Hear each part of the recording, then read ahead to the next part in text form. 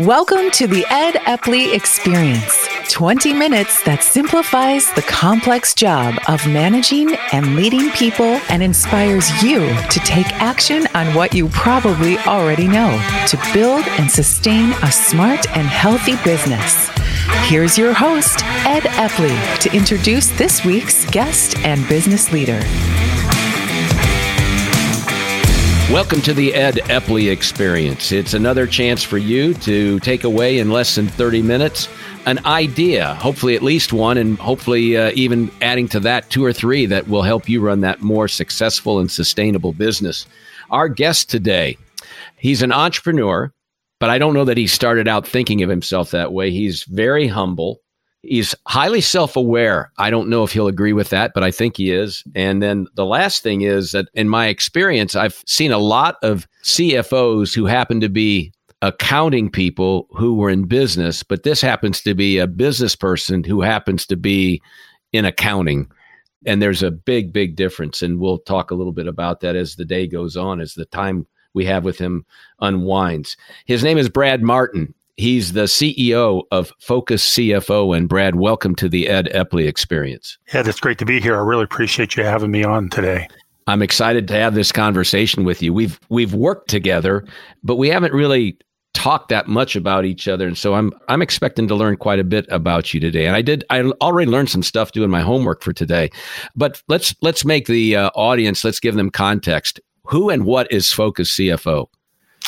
Ed, at our core, we're really passionate about helping entrepreneurs and business owners achieve their personal and financial goals. And we do that by providing what's known as fractional CFO services to small and lower middle market businesses. And most of the clients that we work with are in the 2 to 20 or 2 to $30 million revenue space. They've got 5 to 100 employees.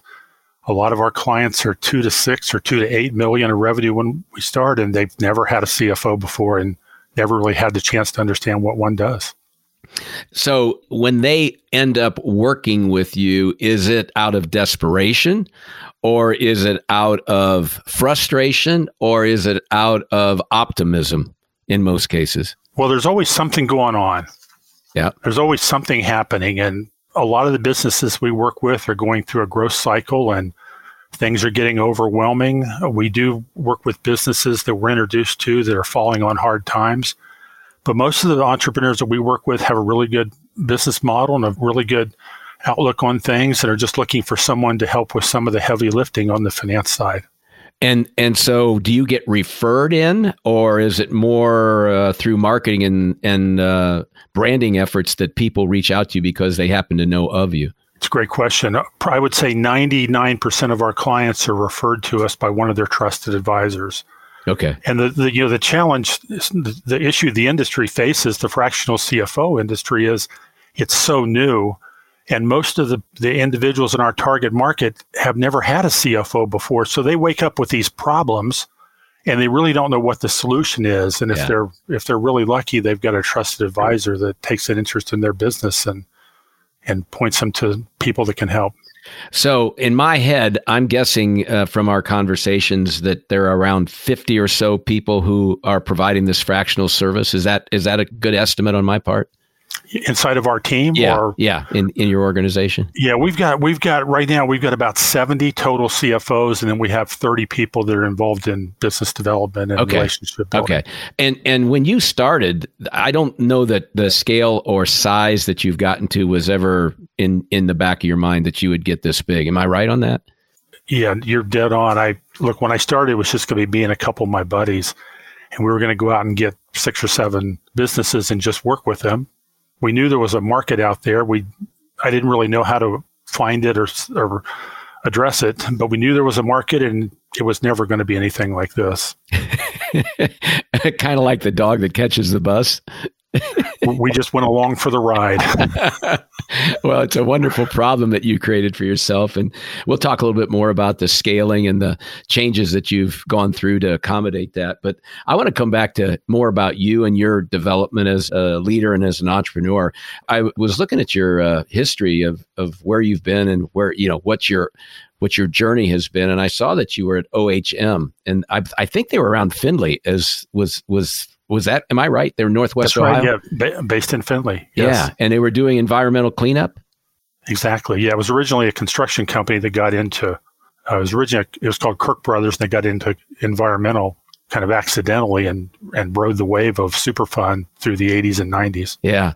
We often talk with clients about the next new product or service will be nuisance revenue.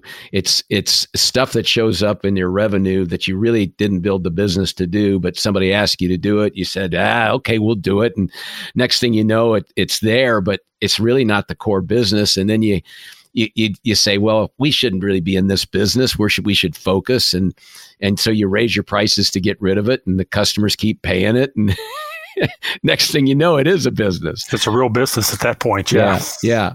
And so how long were you there with OHM? I was at OHM for 10 years. Okay. And then you went to MPW, and I think that's Mobile Power Wash was the initial, what the company stood for. I may be wrong about that, but out in Heath, Ohio. Is in Hebron, yeah, east of Columbus. Yeah. Yeah. And so what was your move about? Was it a career opportunity to go higher in the organization, or help me understand that you stayed in the industry? Well, when OHM was probably 75 million when I started and had gone public, and we grew it to $500 million. And, the first half of that was all organic, and it was an incredible ride. It was bigger than what I wanted to do at that point. So I decided to go to MPW, where the president of the company was actually a good friend of mine. Okay.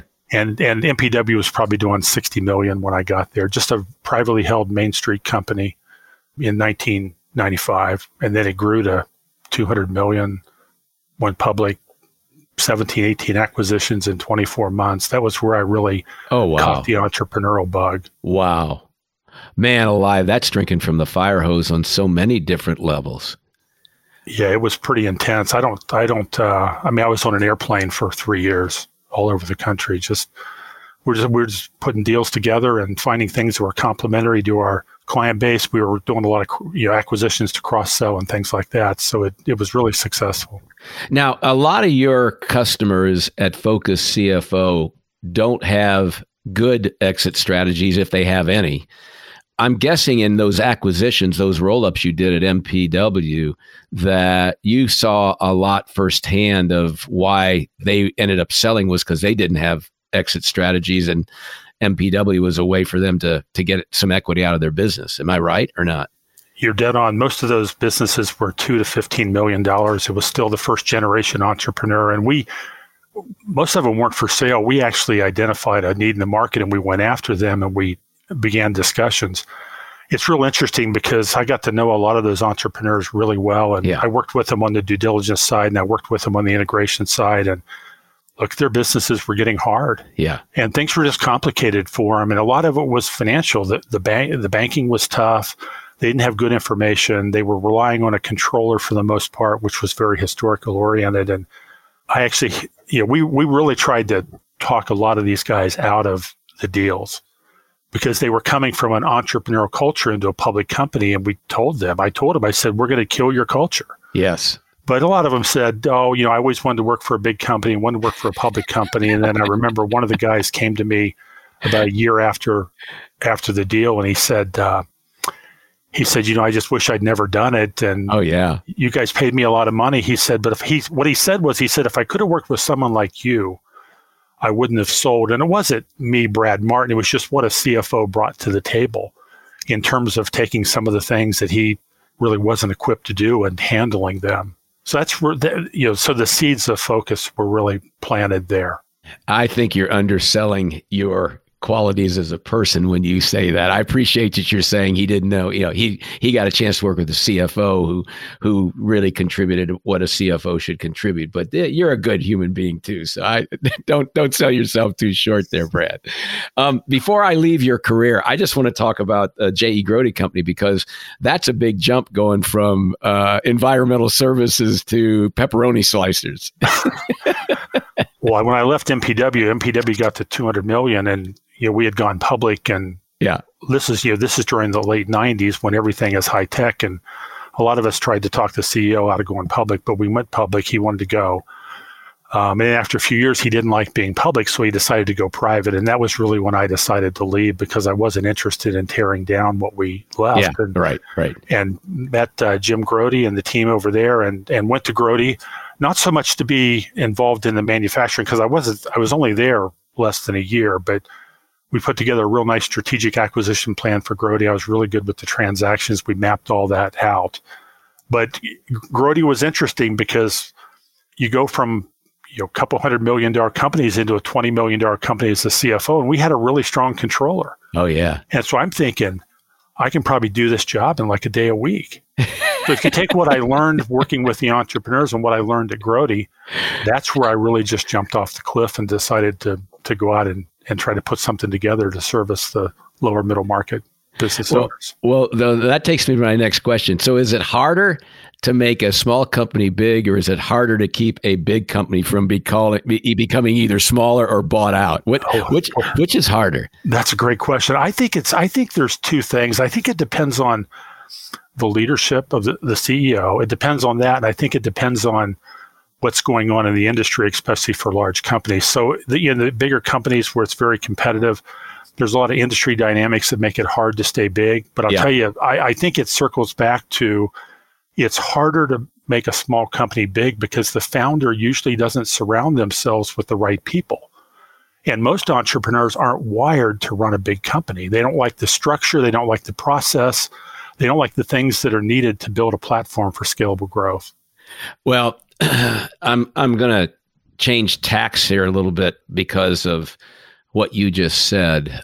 So if I extend the thought that you just offered up, that entrepreneurs sometimes get in the way of the growth of their organization and the potential success of the organization, and I think about your organization's growth and development, I said that you're highly self-aware, and one of the reasons I say that is you've brought people on board to support you, and actually, I view you've gotten to a place now where you don't run the day-to-day aspects of the business. You've brought in somebody to do that for you, correct?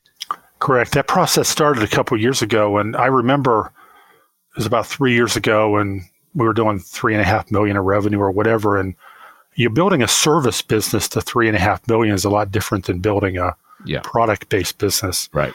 And so I remember standing up in front of our team and saying, look, I just can't do this by myself anymore. And we had probably 40 people at the time, and we put together an executive team, and I started to bring people in. And then that led to a process where we actually implemented EOS, and we put that process in place. And about 15 months ago, we actually hired someone, brought an individual in to actually run the day-to-day in the business. And I really just do whatever I want anymore. And I look down and I kind of see the things that he's doing, and they're great. They're things I probably wouldn't have thought of or wouldn't have done.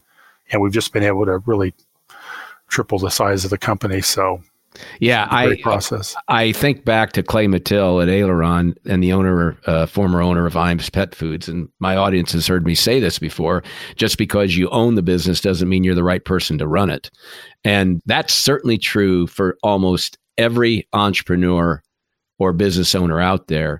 There's a size and scale of the business that exceeds either what the business owner or entrepreneur wants or is capable of. And if you don't recognize that and understand that, you'll often not only stunt the growth, you'll kill the business. Well, I think back to my days at OHM and then MPW, and they were running that structure because in both of those cases, the entrepreneurs were still very involved in the business 20 years after they had started, but they had brought in professional management to actually run the company. And both of these individuals, Jim and Monty, the entrepreneurs, got up every day and did what they were really good at. And they didn't worry about the day-to-day running of the company, and they weren't wired. And those businesses grew exponentially because they were able to free up the entrepreneur to focus on the things they were good at, but bring in the professional leadership to build the platform for scalable growth. Do you think entrepreneurs are born or made? Well, I think there's a certain wiring that exists within entrepreneurs. I don't think anyone can be an entrepreneur. I think there's certain characteristics that people that are innate and they're born with. But different people do it different ways. And my path is just so different because I spent the first 18 years of my career in the corporate world and then jumped off the cliff when I was 40. Yeah. And that's pretty rare. That's pretty rare. But yeah, well, part of the reason I asked the question is because I'm guessing if I had talked to you when you were 35, 38, and if I said, are you an entrepreneur? I bet you would have said no. I would have said no, but I actually love to hang around with them. And I was the finance guy that I spent all my time with the salespeople and the marketing people, and I spent all my time with the acquisitions with these entrepreneurs. And I just loved that concept of how do you grow the business? And I got weary of the finance people that thought that they were the most important people in the company and loved to spend time with the people who actually were the most important people in the company. I told you, audience, he's a businessman who happens to be a CFO. He's not a CFO who happens to be in business. That does make you unique. So let's try to offer some guidance to our audience, some rules, if you will. So if I'm going to hire a CFO, does what I look for matter if I'm 10 million versus if I'm 100 million? Well, I think it certainly does. I mean, the $10 million company is still going to be highly entrepreneurial. Okay. And so when you bring that CFO in, that CFO is going to have to be able to adapt to that style. They're going to have a personality and a way of understanding how the entrepreneur thinks. But at the same time, they're going to, I'd like to say that they don't push, they pull. Interesting. So in the smaller company, I think you're doing a lot of suggesting to the entrepreneur, have you ever thought about this? Has anybody showed you how to do this? What do you say we try this? In the larger company, I always say that the CFOs are more trained killers because they're working for professional management, and that professional management expects them to come in and take charge and just get things done.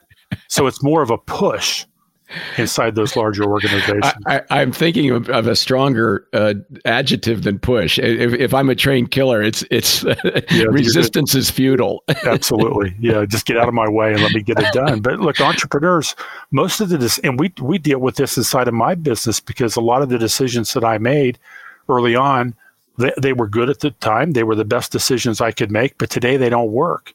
But if somebody comes to me and says, that's a really bad idea, we're going to change it, I'm going to get defensive. But if somebody will coach me through that and help me understand it, and they earn my trust. Oh, yeah. But that doesn't happen on day one. Is it safe to say then the smaller company, you should look at your CFO as part consultant?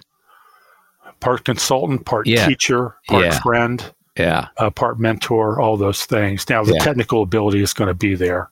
Yeah. But high EQ and the CFOs that we bring on as part of our team, because we're working mostly with first generation entrepreneurs, we're looking for people that have high emotional intelligence, that have the people skills, that they can come in and really adapt and work in different environments and just help coach people up, help them understand. A lot of our clients, when we start, nobody's ever taken the time to help them understand how to read financial statements. Right.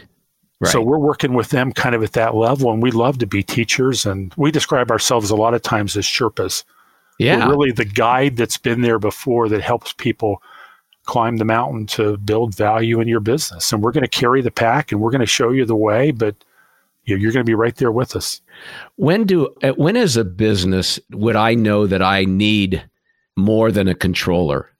And I'm thinking a company that's $1 million, $2 million, and they've added a person who's functioning as a controller, whether they call them that or not. And when do I know I need more than that? What's the symptoms or the situations that are going on where I would recognize I either need to add a CFO or I need to talk to Brad at Focus CFO and get some fractional help? Well, the control and titles are meaningless in all this. So we see people that make $40,000 that are office managers called CFOs, and they're great people, but their role is more traditional office. The controller role, if you think about what the business owner is looking at and seeing, when they have a controller, they should be seeing really good historical information. But I don't know too many business owners that get up in the morning and say, gosh, how did I do last year? How did I do last month? They're thinking about what the future.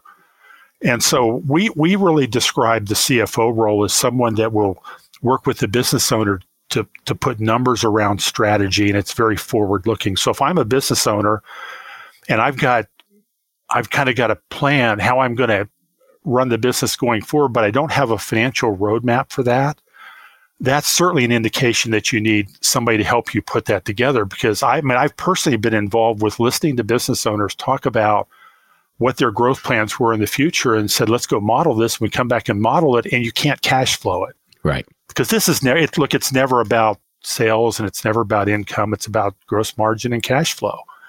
And so a lot of times, really good business plans go off the rails because they're executing a plan that they can't fund.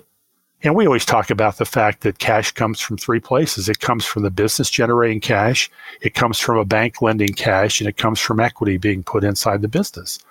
And look, equity is hard to find. It's not always friendly. The banks will only lend so much. So sometimes you have to actually dial back the growth to make sure that the business can actually throw off enough cash flow to actually support what it is you're trying to do, or you're just going to run out of money. Yeah. And you need to know where those pinch points are well in advance of when they happen.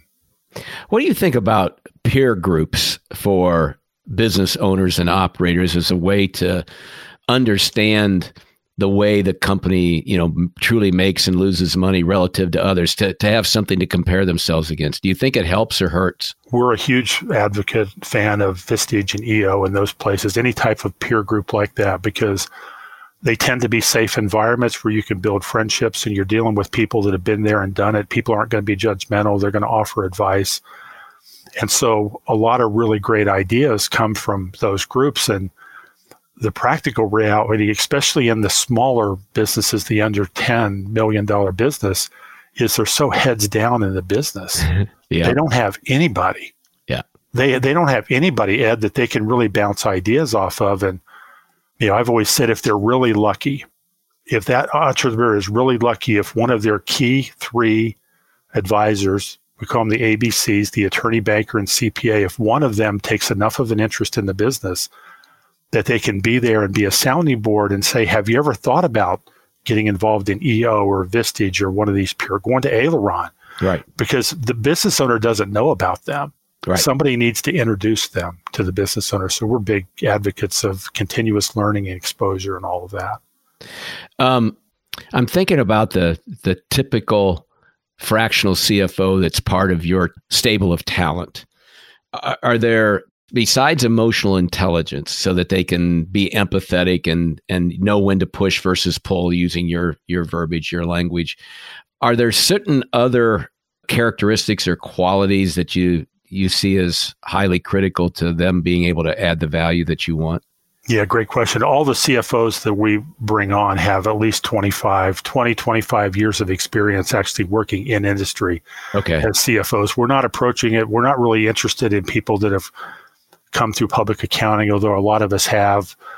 Some of those service industries do more working for industry. We're working in industry. So you have to have been there. You have to done it. You have to walk the plant floor. You have to walk the job site. You have to be able to present to a board and also talk to the production guy on the floor. So we're looking for that level of experience. The technical skills have to be there. You have to be able to think both tactically and strategically about the business. And the other thing that we do is we actually have two people involved with every client. So we're going to have a CFO that's involved. We're also going to have someone like me that's an entrepreneur, and we call them area presidents. They're involved sometimes from a strategic side because a lot of us have actually done something a CFO may not have done, which is started a business and grown it from scratch. Right. And gotten to a point where that you exit. So we operate on a recurring schedule where I always say we're like NetJets. So the CFO is going to come to this client on Monday and this one on Tuesday and this one on Wednesday. We get in a regular schedule. We're involved in the management meetings. We're bringing some leadership principles to the table and really helping get inside the owner's head and figure out, is the investment right for them at the time? And then at some point, I assume the business in many cases becomes successful enough that they need a full-time CFO, and they would make that transition. Absolutely. Yeah, it's interesting. It's a great point. In the beginning, I thought every one of our clients would outgrow us. Yeah. That's just what I thought as we'd worked there for 2 or 3 years. We have a lot of clients, because we're so strategic and we have such understanding of their industry and their business. When they get bigger, they actually bring somebody in They might even bring in a CFO or a really strong person. Right. And we stay involved from a mentorship and advisory standpoint as well. So we have a lot of those engagements as well. But, you bring up the size issue. I've always talked to people about, let's just say 30 million is the size that a business might, it's industry dependent, but let's say 30 million is the size that somebody would bring on a full-time, real true CFO. What does that mean? At 28 million, they didn't need any CFO support. At 25 million, they didn't need any. At 20. And so our model really exists so that people can get that support as they go from 5 million to 30, which will actually help catapult them to further growth. Well, and I've often said when people add a COO or a CFO, CMO, any of those really high-powered positions, even an operating officer, my experience is that when organizations have never had that role before, it's a bit of a stretch. It's a bit of a challenge. And so I've often thought if I could contract temporarily 6 to 12 months to see what it feels like to add that kind of position to our structure, I'm going to learn a lot. One, do I really want it? Number two, there's what I think I need in a person versus what I find out I actually need. So to me, being able to ease our way into it with a contracted resource like you would really be helpful to not making mistakes that I would regret later on and may be hard to get out of.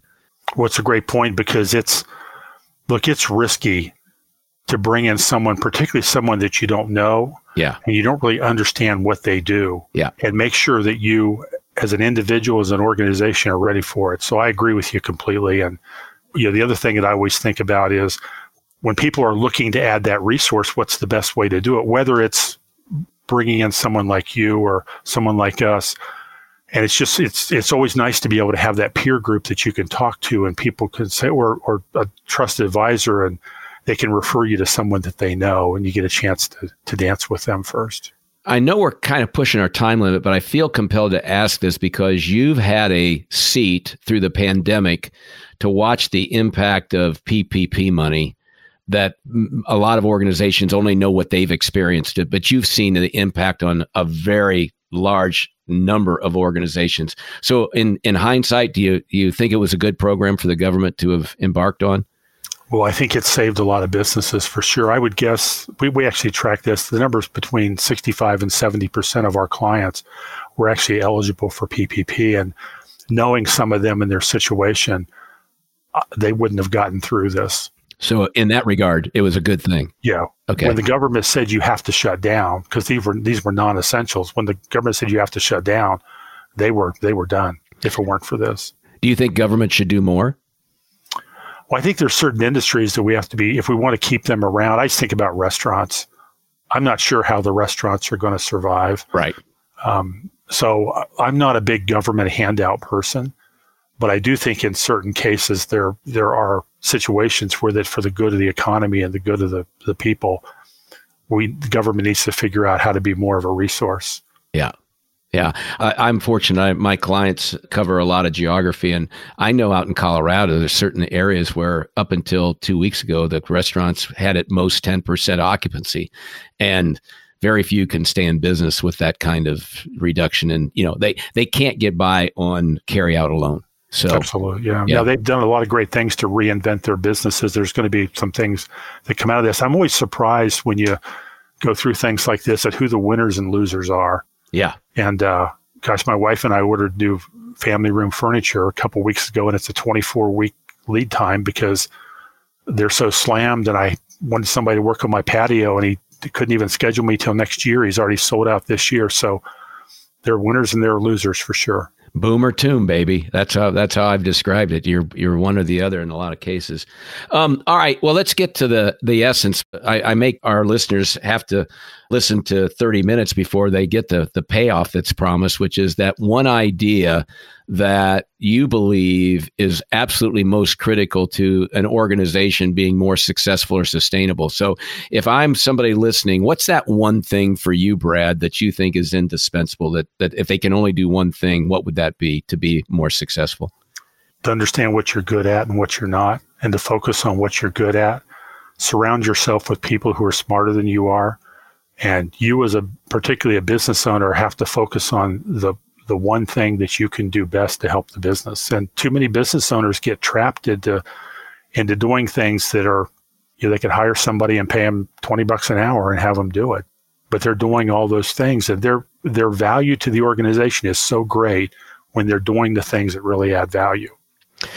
His name is Brad Martyn. He spells it a little bit differently, and I'm going to ask you to elaborate on that, Brad, if you would, so that if people want to reach out to you, that they know the best way to contact you. Would you please do that for us? My email address is b.martyn, M-A-R-T-Y-N, @focuscfo.com. You can find me on our website at focuscfo.com. I should have asked that at the beginning. How many Martyns spelled with a Y-N are there? I've never seen the spelling before you and I met. There aren't very many, and I joke that it's a curse because I've had to spell my whole life. I've had to listen to people say M-A-R-T-Y-N.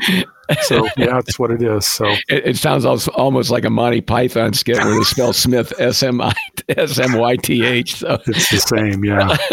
All right, Brad, thank you so much for spending some time with me and our audience today. My guess is that people are going to want to know more about what you and Focus CFO does. You're certainly a trusted advisor to me, and I really appreciate you being with us here on the Ed Epley Experience. Ed, we appreciate all the support you've given us too, and consider you a great friend and appreciate what you do as well. Thanks. Thank you.